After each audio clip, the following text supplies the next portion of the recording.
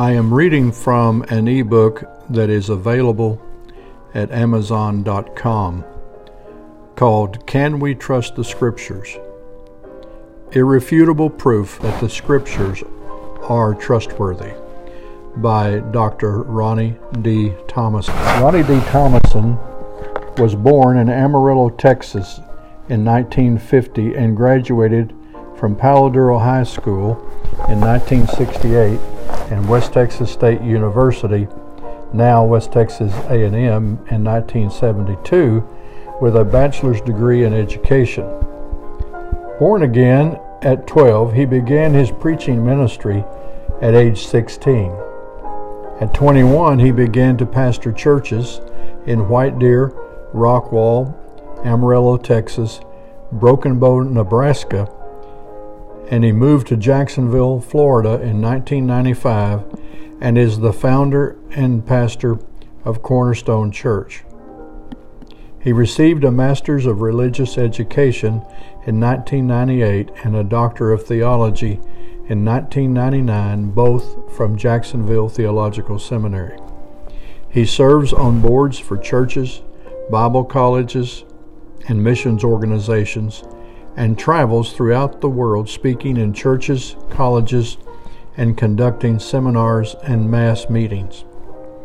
He is married with grown children, 12 grandchildren, 4 great-grandchildren, and he and his wife Ruth presently live in Jacksonville, Florida. Introduction. The Scriptures. Can we trust them?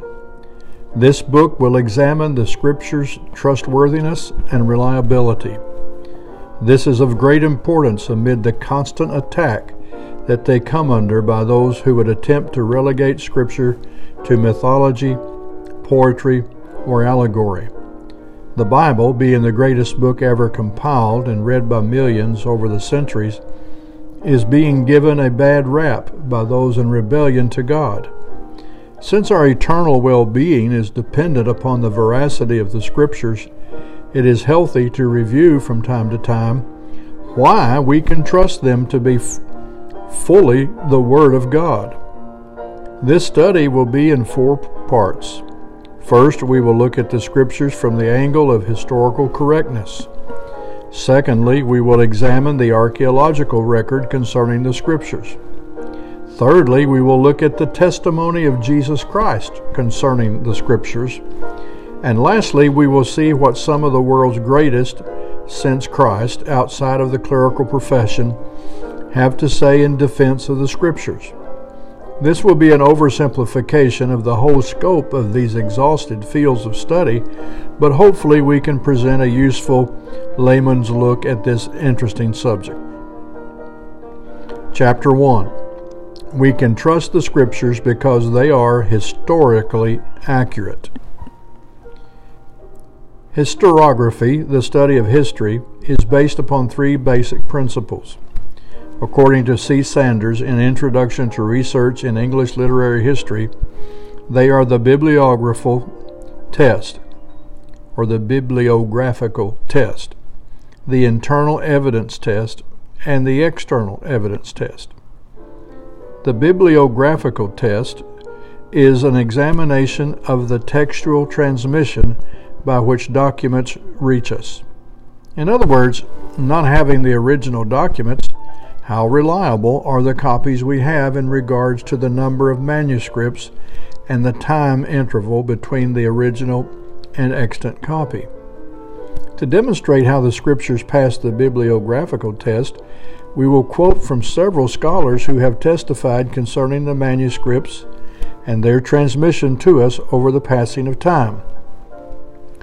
Concerning the New Testament manuscripts, F. Bruce writes, "It cannot be too strongly asserted that in substance the text of the Bible is certain. Especially is this the case with the New Testament. The number of manuscripts of the New Testament, of early translations from it, and of quotations from it in the oldest writers of the Church is so large that it is practically certain that the true reading of every doubtful passage is preserved in some one or other of these ancient authorities. This can be said of no other ancient book in the world. Scholars are satisfied that they possess substantially the true text of the principal Greek and Roman.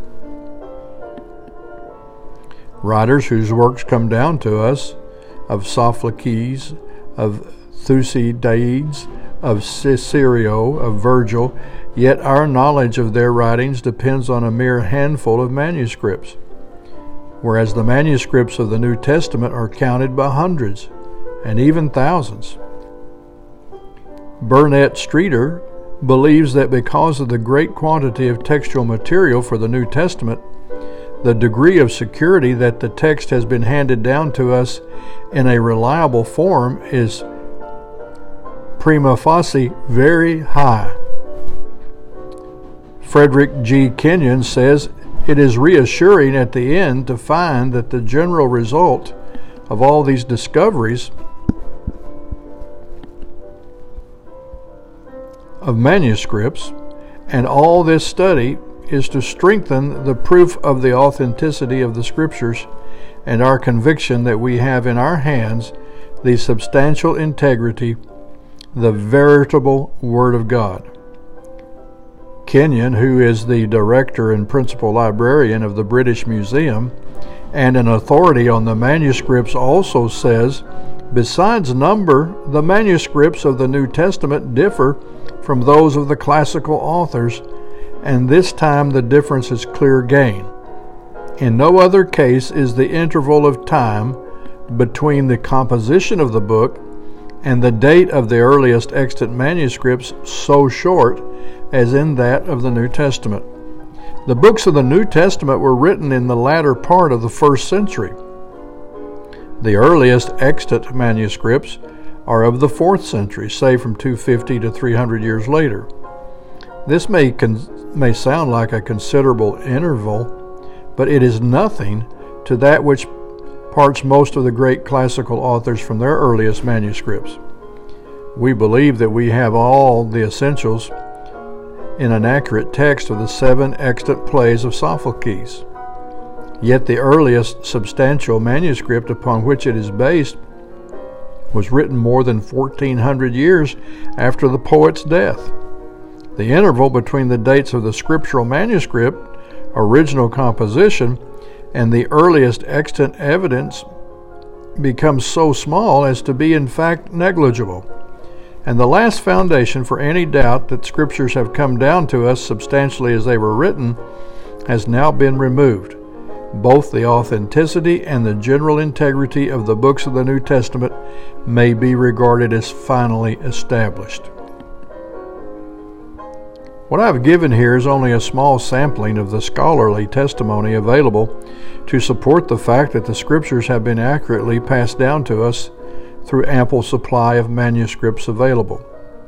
There are some 8,000 manuscripts of the Latin Vulgate and at least 1,000 for the other earlier versions.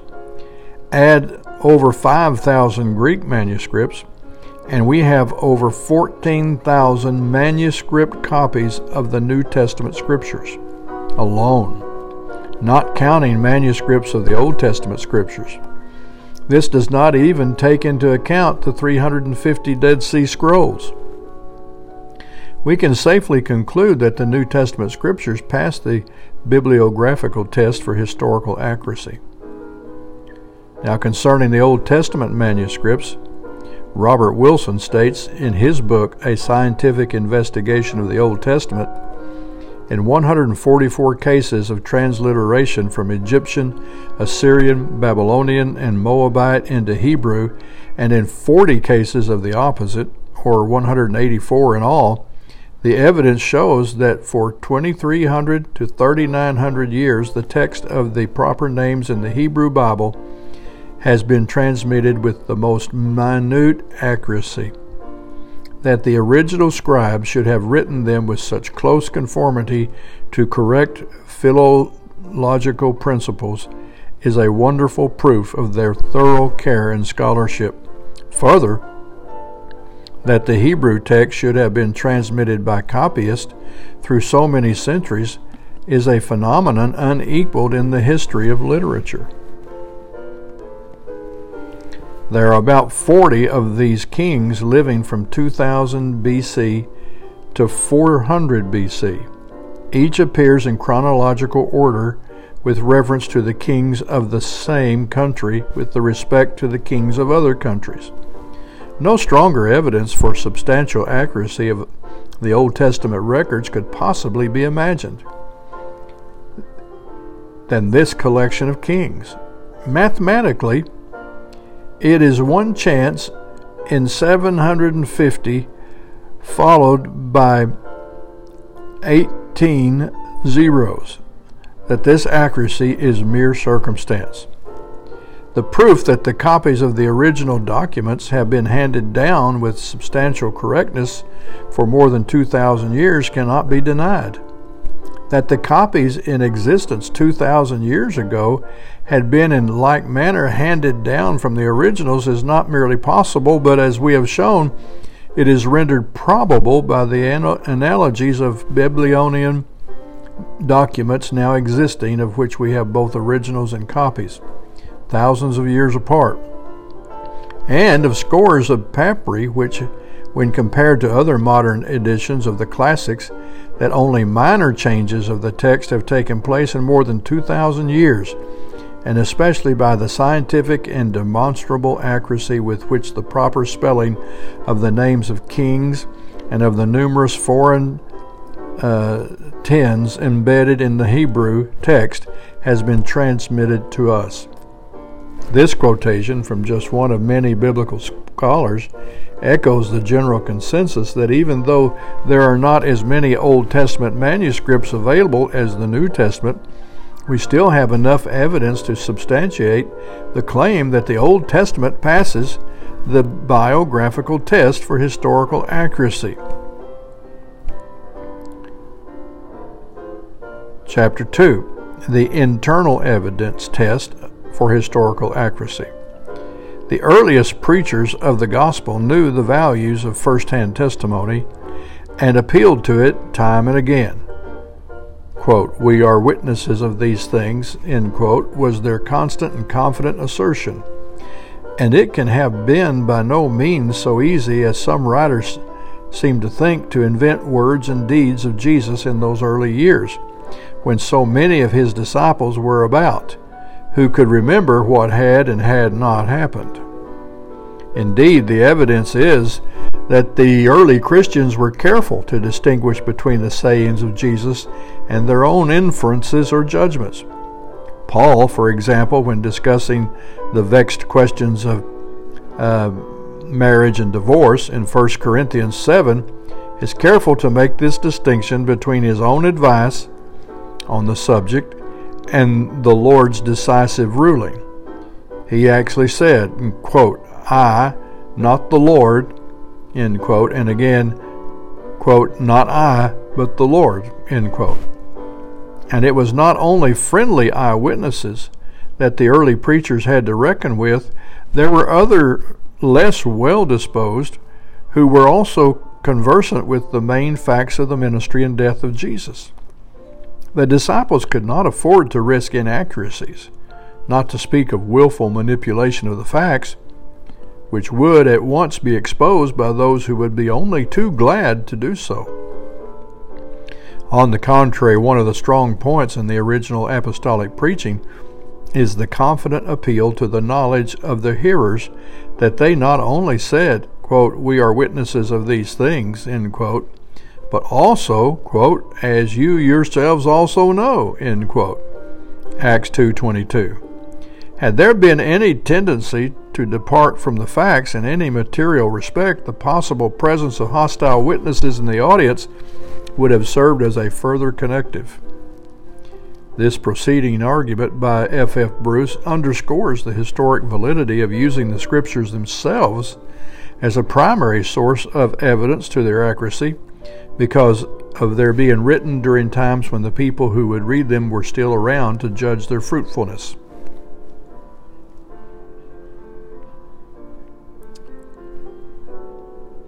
Number 3, the external evidence test.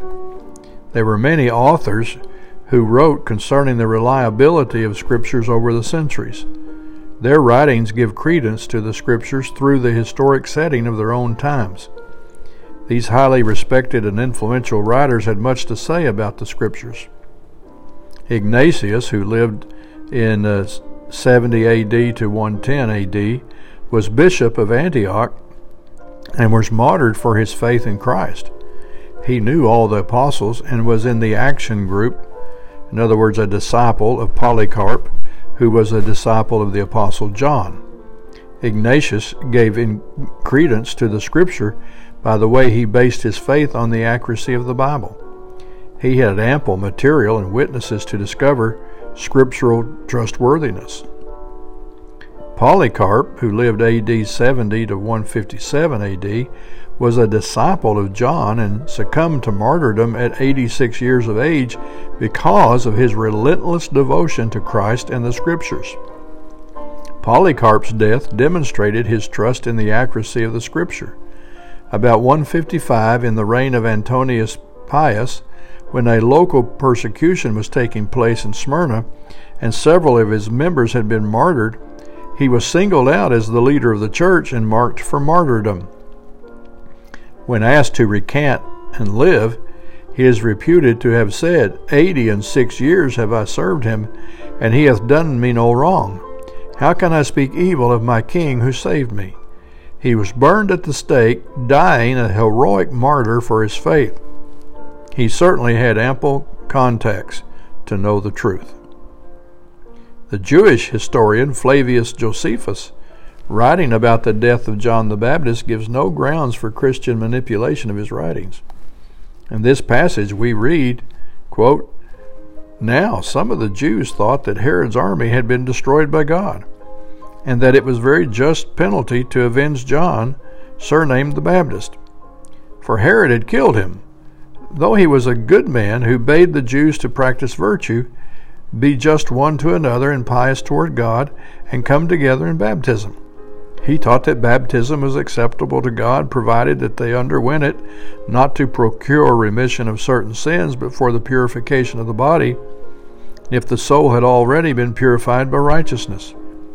And when the others gathered around him, for they were greatly moved when they heard his words, Herod feared that his persuasive power over men, being so great, might lead to a rising, as they seemed ready to follow his counsel in everything. So he thought it much better to seize him and kill him before he caused any tumult, than to have to repent of falling into such trouble later on after a revolt had taken place. Because of this suspicion of Herod, John was sent in chains to Machaerus, the fortress which was mentioned above, and there put to death. The Jews believed that it was to avenge him that this disaster fell upon the army, God wishing to bring evil upon Herod.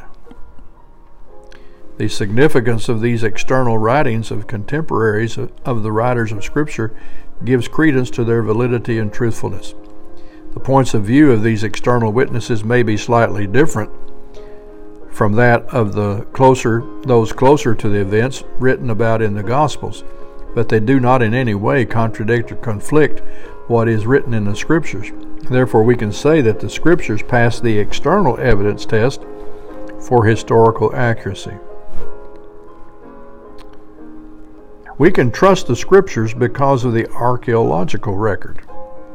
It is reasonable to assume that as more and more of the historic sites of biblical importance are discovered and excavated, and that as physical evidence uncovered is examined scientifically, the Scriptures should be either vindicated or discounted. What has happened in the scientific community and among archaeologists is that no amount of discoveries have refuted any Scripture, but they have all supported and confirmed the scriptural accounts of biblical history. We will first give some quotations that represent the views of the archaeological community concerning the accuracy of Scripture from their archaeology findings. Then we will look at some of the evidence itself. Nelson Gluck, the Jewish archaeologist, wrote, quote, it may be stated categorically that no archaeological discovery has ever controverted a biblical reference. The almost incredibly accurate historical account of the Bible, and particularly so when it is fortified by archaeological fact. William F. Albright, known as one of the great archaeologists, states, "There can be no doubt that archaeology has confirmed the substantial historicity of the Old Testament tradition. The excessive skepticism shown toward the Bible by important historical schools of the 18th and 19th centuries, certain phases of which still appear periodically, has been progressively discredited.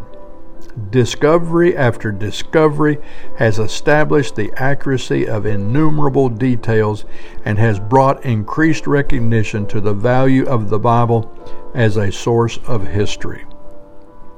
Frederick Kenyon says, "It is therefore legitimate to say that in respect of that part of the Old Testament against which the disintegrating criticism of the last half of the 19th century was chiefly directed, the evidence of archaeology has been to re-establish its authority and likewise to augment its value by rendering it more intelligible through a fuller knowledge of its background and setting. Archaeology has not yet said its last word, but the results already achieved confirm what faith would suggest, that the Bible can do nothing but gain from an increase of knowledge." Millar Burrows of Yale University observed, "Archaeology has in many cases refuted the views of modern critics. It has shown in a number of instances that these views rest on false assumptions and unreal, artificial schemes of historical development. This is a real contribution and not to be minimized. The excessive skepticism of many liberal theologians stems not from a careful evaluation of the available data, but from an enormous predisposition against the supernatural. On the whole, however, archaeological work has unquestionably strengthened confidence in the reliability of the scriptural record." More than one archaeologist has found his respect for the Bible increased by the experience of excavation in Palestine. On the whole, such evidence as archaeology has afforded thus far, especially by providing additional and older manuscripts of the books of the Bible, strengthens our confidence in the accuracy with which the text has been transmitted through the centuries. William Albright says concerning the book of Genesis, "Until recently it was the fashion among biblical historians to treat the patriarchal sagas of Genesis as though they were artificial creations of Israelite scribes of the divided monarchy, or tales told by imaginative rhapsodists around Israelite campfires during the centuries following their occupation of the country. Eminent names among scholars can be cited for regarding every item of Genesis as reflecting late invention, or at least retrojection of events and conditions under the monarchy into the remote past, about which nothing was thought to have been really known to the writers of later days. Now it has all been changed," says Albright. "Archaeological discoveries since 1925 have changed all this. Aside from a few diehards among older scholars, there is scarcely a single biblical historian who has not been impressed by the rapid accumulation of data supporting the substantial historicity of patriarchal tradition. According to the traditions of Genesis, the ancestors of Israel were closely related to the semi-nomadic peoples of Transjordan, Syria, the Euphrates Basin, and North Arabia in the last centuries of the second millennium BC and the first centuries of the first millennium. Now, let's look at some examples of Old Testament archaeological confirmation. First of all, concerning the Genesis account, the ancestry of Israel from Mesopotamia, archaeologists have found support for this fact. Both the Bible and the archaeological research traces the movement of these people out of the land of Mesopotamia. William Albright says that it is beyond reasonable doubt that Hebrew tradition was correct in tracing the patriarchs directly back to the Balik Valley in northwestern Mesopotamia. Concerning the biblical account of the origins of languages, the whole earth was of one language and one speech, according to Genesis 11:1, before the Tower of Babel. After the building of the tower and its destruction, God confounded the language of the earth, Genesis 11:9. Many modern-day philologists attest to the likelihood of such an origin from the world's languages. Alfredo Trombetti says he can trace and prove the common origin of all languages. Max Mueller also attests to the common origin, and Otto Jespersen goes so far as to say that language was directly given to the first men by God. During the excavations of Jericho in 1930 to 1936, Garstang found something so startling that a statement of what they found was prepared and signed by himself and two other members of the team. In reference to these findings, Garstang says, "As to the main fact, then, there remains no doubt.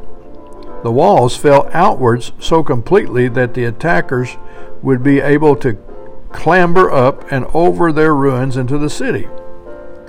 Why so unusual? Because the walls of city do not fall outwards, they fall inwards. And yet in Joshua 6:20 we hear that the wall fell down flat, so that the people went up into the city, every man straight ahead, and they took the city. The walls were made to fall outward." New Testament example of archaeological confirmations of Scripture in regard to the authenticity of the book of Luke. Sir William Ramsay is regarded as one of the greatest archaeologists ever to have lived. He was trained in the German historical school of the mid-19th century, and as a result he was taught that the book of Acts was a product of the mid-2nd century AD. He was firmly convinced of this belief and set out to prove this teaching. However, he was compelled to a complete reversal of his beliefs due to the overwhelming evidence uncovered in his research. He spoke of this when he said, "I may fairly claim to have entered on this investigation without prejudice in favor of the conclusion which I shall now seek to justify to the reader. On the contrary, I began with a mind unfavorable to it, for the ingenuity and apparent completeness of the Tübingen theory had at one time quite convinced me. It did not then lie in my line of life to investigate the subject minutely, but more recently I found myself brought into contact with the book of Acts as an authority for the topography, antiquities, and society of Asia Minor. It was gradually borne upon me that in various details the narrative showed marvelous truth. In fact, beginning with a fixed idea that the work was essentially a 2nd century composition, and never relying on its evidence as trustworthy, for the 1st century conditions, I gradually came to find it a useful ally in some obscure and difficult investigations. Luke is a historian of the first rank. Not merely are his statements of fact trustworthy, he is possessed of the true historic sense. He fixes his mind on the idea and plans that rules in the evolution of history and proportions the scale of this treatment to the importance of each incident. He seizes the important and critical events and shows their true nature a greater length, while he touches lightly or omits entirely much of that was valueless for his purpose. In short, this author should be placed along with the very greatest of historians. It was at one time conceded that Luke had entirely missed the boat in the events he portrayed as surrounding the birth of Jesus. They argued that there was no census, that Quirinius was not governor of Syria and that at that time, and that everyone did not have to return to his ancestral home. First of all, archaeological discoveries proved beyond a shadow of a doubt that the Romans had a regular enrollment of taxpayers and also held census every 14 years.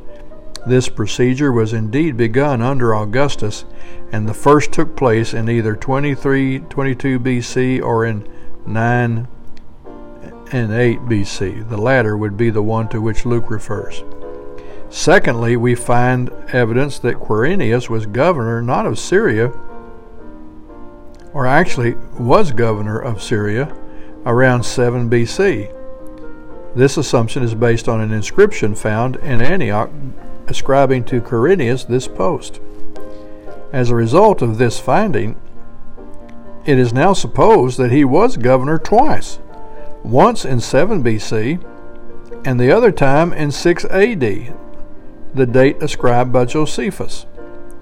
And lastly, in regard to the practices of enrollment, a papyrus found in Egypt gives directions for the conduct of a census. It reads, "Because of the approaching census, it is necessary that all those residing for any cause away from their home should at once prepare to return to their own governments in order that they may complete the family registration of the enrollment and that the tilled lands may retain those belonging to them."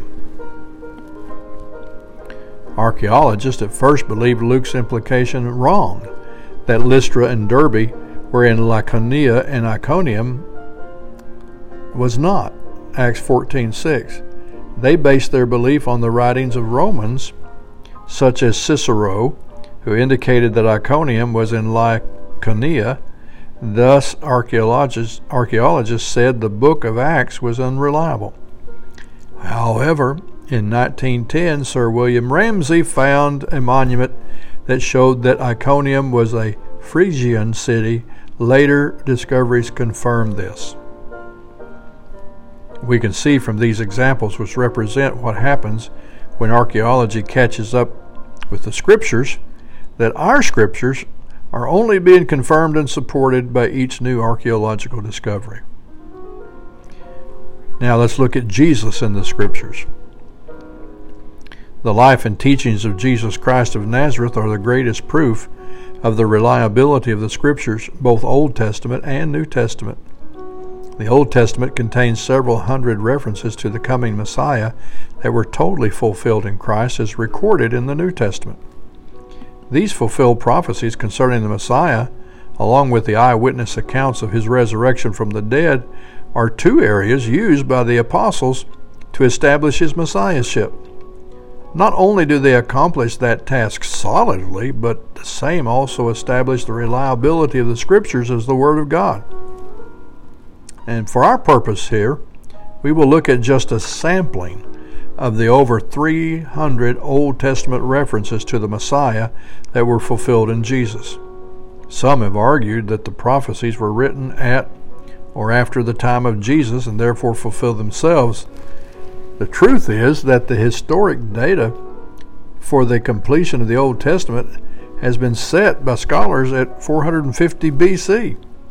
The Septuagint, the Greek translation of the Hebrew Scriptures, was completed in the reign of Ptolemy Philadelphus, 285 to 246 BC. It is rather obvious that if you have a Greek translation in 250 BC, then you had to have the Hebrew text from which it was written in 250 BC. This will suffice to indicate that there was at least a 250-year gap between the prophecies being written down and their fulfillment in the person of Christ. Here are a few examples of Old Testament prophecies that were fulfilled in Christ. One is the prophecy of the seed of the woman, Genesis 3:15. "And I will put enmity between thee and the woman, and between thy seed and her seed. It shall bruise thy head, and thou shalt bruise his heel." The fulfillment of this was Galatians 4:4. "But when the fullness of the time was come, God sent forth his Son, made of a woman, made under the law." Matthew 1:20. "But while he thought on these things, behold, the angel of the Lord appeared unto him in a dream, saying, Joseph, thou son of David, fear not to take unto thee Mary thy wife, for that which is conceived in her is of the Holy Ghost." The second prophecy was that he would be born of a virgin. Isaiah 7:14. Therefore the Lord himself shall give you a sign. Behold, a virgin shall conceive and bear a son, and shall call his name Emmanuel. The prophecy was fulfilled, Matthew 1:18. Now the birth of Jesus Christ was on this wise. When as his mother Mary was espoused to Joseph, before they came together, she was found with child of the Holy Ghost. Matthew 1:24. Then Joseph, being raised from sleep, did as the angel of the Lord had bidden him, and took unto him his wife, and knew her not till she had brought forth her firstborn son, and he called his name Jesus. Luke 1:27. To a virgin espoused to a man whose name was Joseph, of the house of David, and the virgin's name was Mary. Luke 1:28. And the angel came in unto her and said, Hail, thou that art highly favored, the Lord is with thee. Blessed art thou among women. Luke 1:29. And when she saw him, she was troubled at his saying, and cast in her mind what manner of salutation this should be. Luke 1:30. The angel said unto her, Fear not, Mary, for thou hast found favor with God. And behold, thou shalt conceive in thy womb, and bring forth a son, and shall call his name Jesus. He shall be great, and shall be called the Son of the Highest. And the Lord God shall give unto him the throne of his father David. And he shall reign over the house of Jacob forever, and of his kingdom there shall be no end. Luke 1:34. Then said Mary unto the angel, How shall this be, seeing I know not a man? And the angel said unto her, The Holy Ghost shall come upon thee, and the power of the highest shall overshadow thee. Therefore also that holy thing which shall be born of thee shall be called the Son of God. And behold, thy cousin Elizabeth, she has also conceived a son in her old age, and this is the 6th month with her who is called barren. Luke 1:37. For with God nothing shall be impossible. Then there's the prophecy concerning him being the Son of God. Psalm 2, verse 7. I will declare the decree, the Lord hath said unto me, Thou art my Son, this day have I begotten thee. And the fulfillment was Matthew 3:17. And a voice from heaven saying, This is my beloved Son, in whom I am well pleased. Then there's the prophecy of the seed of Abraham. Genesis 22:18. And in thy seed shall all the nations of the earth be blessed, because thou hast obeyed my voice. This prophecy was fulfilled in Matthew, the book of generations of Jesus Christ, the son of David, the son of Abraham. Galatians 3:16. Now to Abraham and his seed were the promises made. He saith not, and to seeds as of many, but as of one, and to thy seed, which is Christ. Then there's the prophecy concerning the tribe of Judah.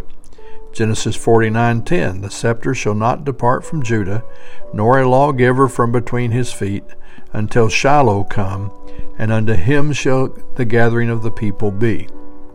This was fulfilled in Luke 3:33, which was the son of Abinadab, which was the son of Amram, which was the son of Ezram, which was the son of Phares, which was the son of Judah, which was the son of Jacob, which was the son of Isaac, which was the son of Abraham, which was the son of Thera, which was the son of Nachor. Abraham beget Isaac, and Isaac beget Jacob. Jacob beget Judas, his brethren. Hebrews 7:14. For it is evident that our Lord sprang out of Judah, of which tribe Moses spake nothing concerning the priesthood. Then there's the prophecy of him being born in Bethlehem. Mark 5:2, or Micah 5:2. But thou, Bethlehem Ephrathah, though thou be little among the thousands of Judah, yet out of thee shall he come forth unto me that is to be ruler of Israel, whose goings forth have been from of old, from everlasting. And this prophecy was fulfilled in Matthew 2:1. Now when Jesus was born in Bethlehem of Judea, in the days of Herod the king, behold, there came wise men from the east to Jerusalem. Then there's a prophecy that he was crucified with thieves. Isaiah 53:12. Therefore will I divide him a portion with the great, and he shall divide the spoil with the strong, because he hath poured out his soul unto death. And he was numbered with the transgressors, and he bare the sin of many, and made intercession for the transgressors. This was fulfilled in Matthew 27:38. Then were there 2 thieves crucified with him, one on the right hand and another on the left. These 7 prophecies and their fulfillment represents the hundreds of prophecies that were fulfilled by Jesus. This is probably one of the greatest proofs that Jesus is the Messiah. It is also one of the greatest evidences to the accuracy and trustworthiness of the Scriptures.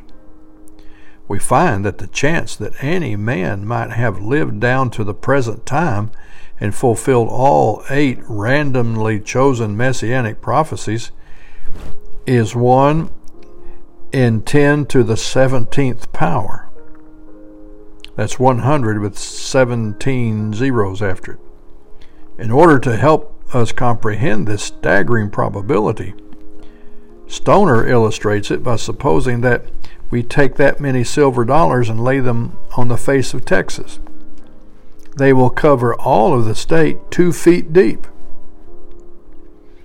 Now mark one of these silver dollars and stir the whole mass thoroughly all over the state.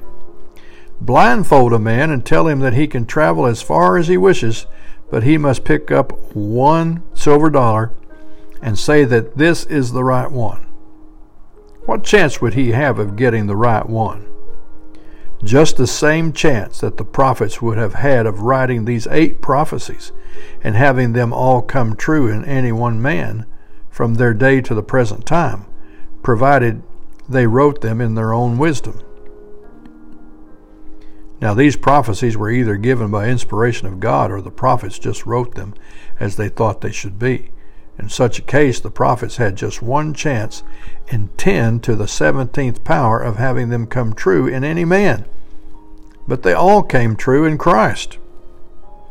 This means that the fulfillment of these 8 prophecies alone proves that God inspired the writing of those prophecies to a definiteness which lacks only 1 chance in 10 to the 17th power of being absolute.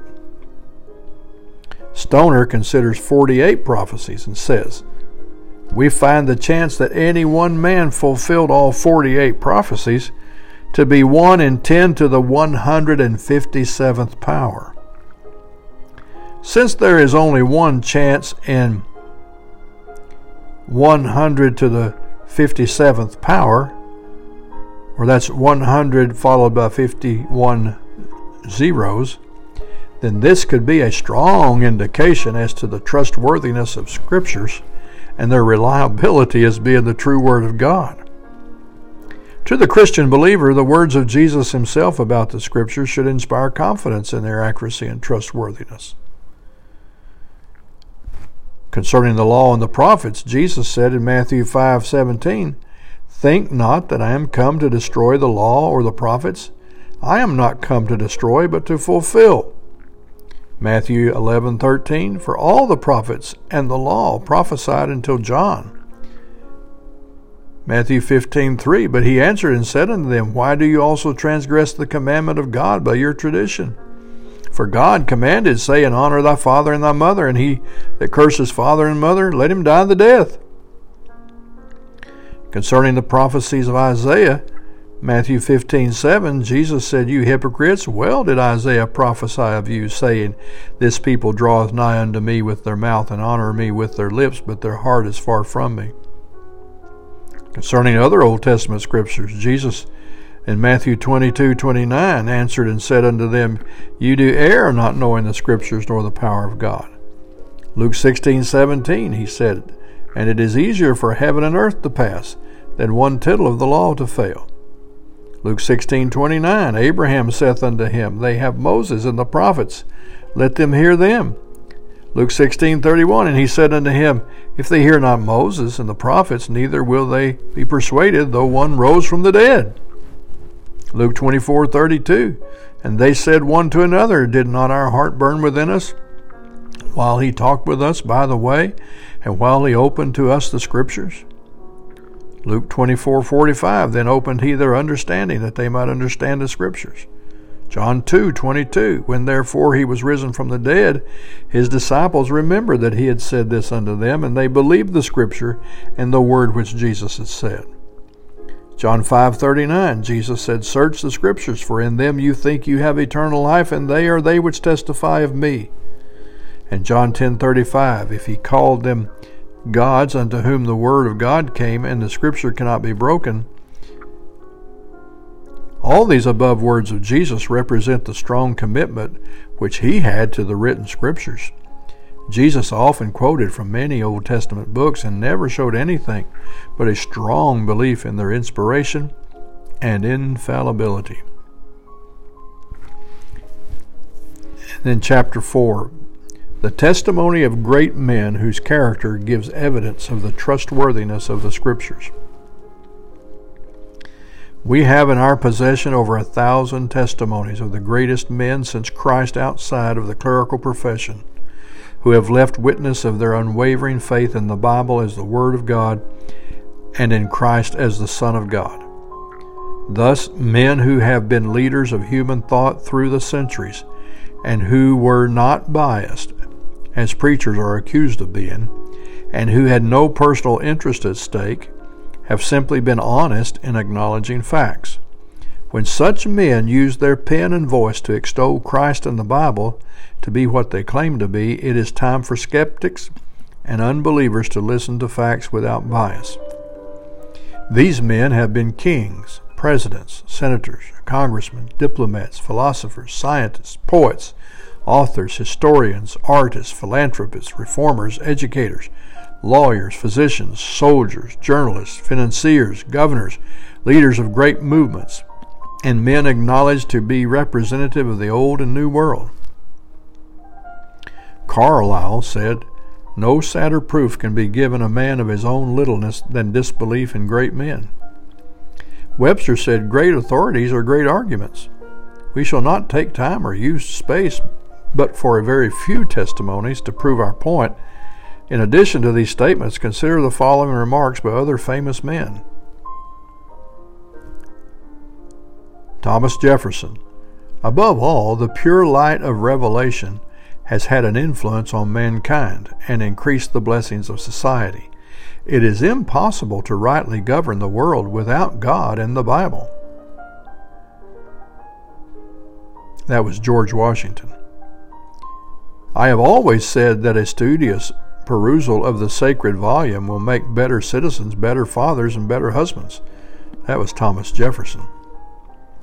"I hope that the Bible will be more and more studied by all ranks of people and expounded simply by the teachers, for the religion of the people can never be founded on moral philosophy."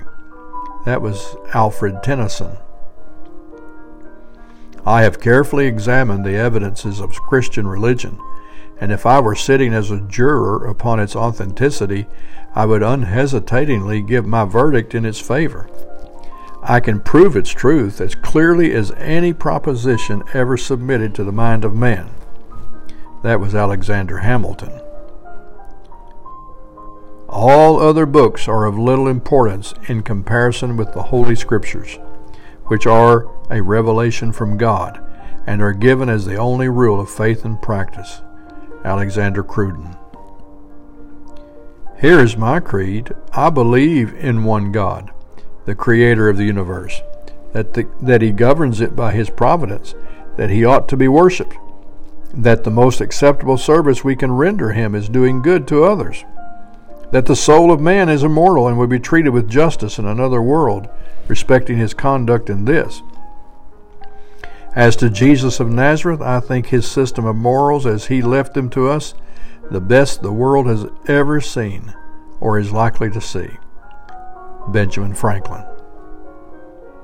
"The first and almost the only book deserving of universal attention is the Bible. I speak as a man of the world." John Quincy Adams. "It, the Bible, is the rock on which our republic rests." Andrew Jackson.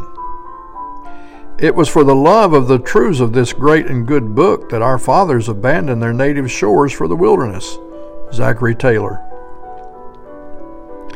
"I am profitably engaged in reading the Bible. Take all of this book that you can by reason and the balance by faith, and you will live and die a better man. It is the best book which God has given to man." Abraham Lincoln. "I have known 95 of the world's greatest men in my time, and of these 87 were followers of the Bible." W.E. Gladstone. "Almost every man who has by his life work added to the sum of human achievement has based his life work largely upon the teachings of the Bible. Theodore Roosevelt. To the influence of this book, we are indebted for the progress made in civilization, and to this we must look as our guide in the future. Ulysses S. Grant. England has become great and happy by the knowledge of the true God through Jesus Christ. This is the secret of England's greatness.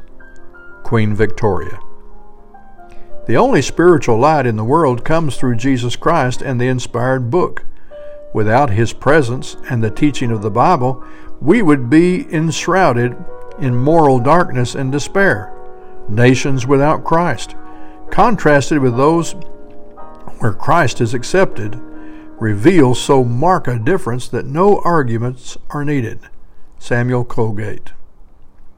We, the undersigned students of the natural sciences, desire to express our sincere regret that researchers into scientific truth are perverted by some of our own times into occasion for casting doubt upon the truth and authenticity of the Holy Scriptures. We conceive that it is impossible for the Word of God written in the book of nature and God's Word written in the Holy Scripture to contradict one another. Physical science is not complete, but is only in condition of progress. Signed by 800 scientists of Great Britain, recorded in the Bodleian Library, Oxford, England. The Bible is the book of faith and a book of doctrine and a book of morals and a book of religion of special revelation from God. But it is also a book which teaches man his responsibility, his own dignity, and his equality with his fellow man. Daniel Webster. We could go on and on through the rank and file of great men and women of our generation, finding a host who would point to the Scriptures as their guide for all matters of life and conduct. The contrast between those who believe the Scriptures to be worthy of trust and those who mock them is seen in the quality of life experienced by each. Over time, those who trust in the Scriptures and adhere to its precepts endure with lasting joy and peace, while those who choose to disbelieve find themselves cut off and without remedy. Conclusion. When all of the evidence concerning the Scriptures, being the infallible and authoritative Word of God, is considered, and when honesty and humility prevail, we must conclude that the Scriptures are reliable and trustworthy. As for me, the following passages from the Psalms says it best. Blessed is the man that walketh not in the counsel of the ungodly, nor standeth in the way of sinners, nor sitteth in the seat of the scornful. But his delight is in the law of the Lord, and in his law doth he meditate day and night. And he shall be like a tree planted by rivers of water, that bringeth forth his fruit in his season. His leaf also shall not wither, and whatsoever he doeth shall prosper. The ungodly are not so, but are like the chaff which the wind drives away. Psalm 1. Psalms 18:30. As of God, for his way is perfect. The word of the Lord is tried. He is a buckler to all those that trust in him. That concludes the reading of Ronnie D. Thomason's ebook on Can We Trust the Scriptures? An irrefutable proof that the Scriptures are trustworthy. Read by Ronnie D. Thomason himself, and you can find a copy of this at Amazon.com or Kindle Books. God bless you.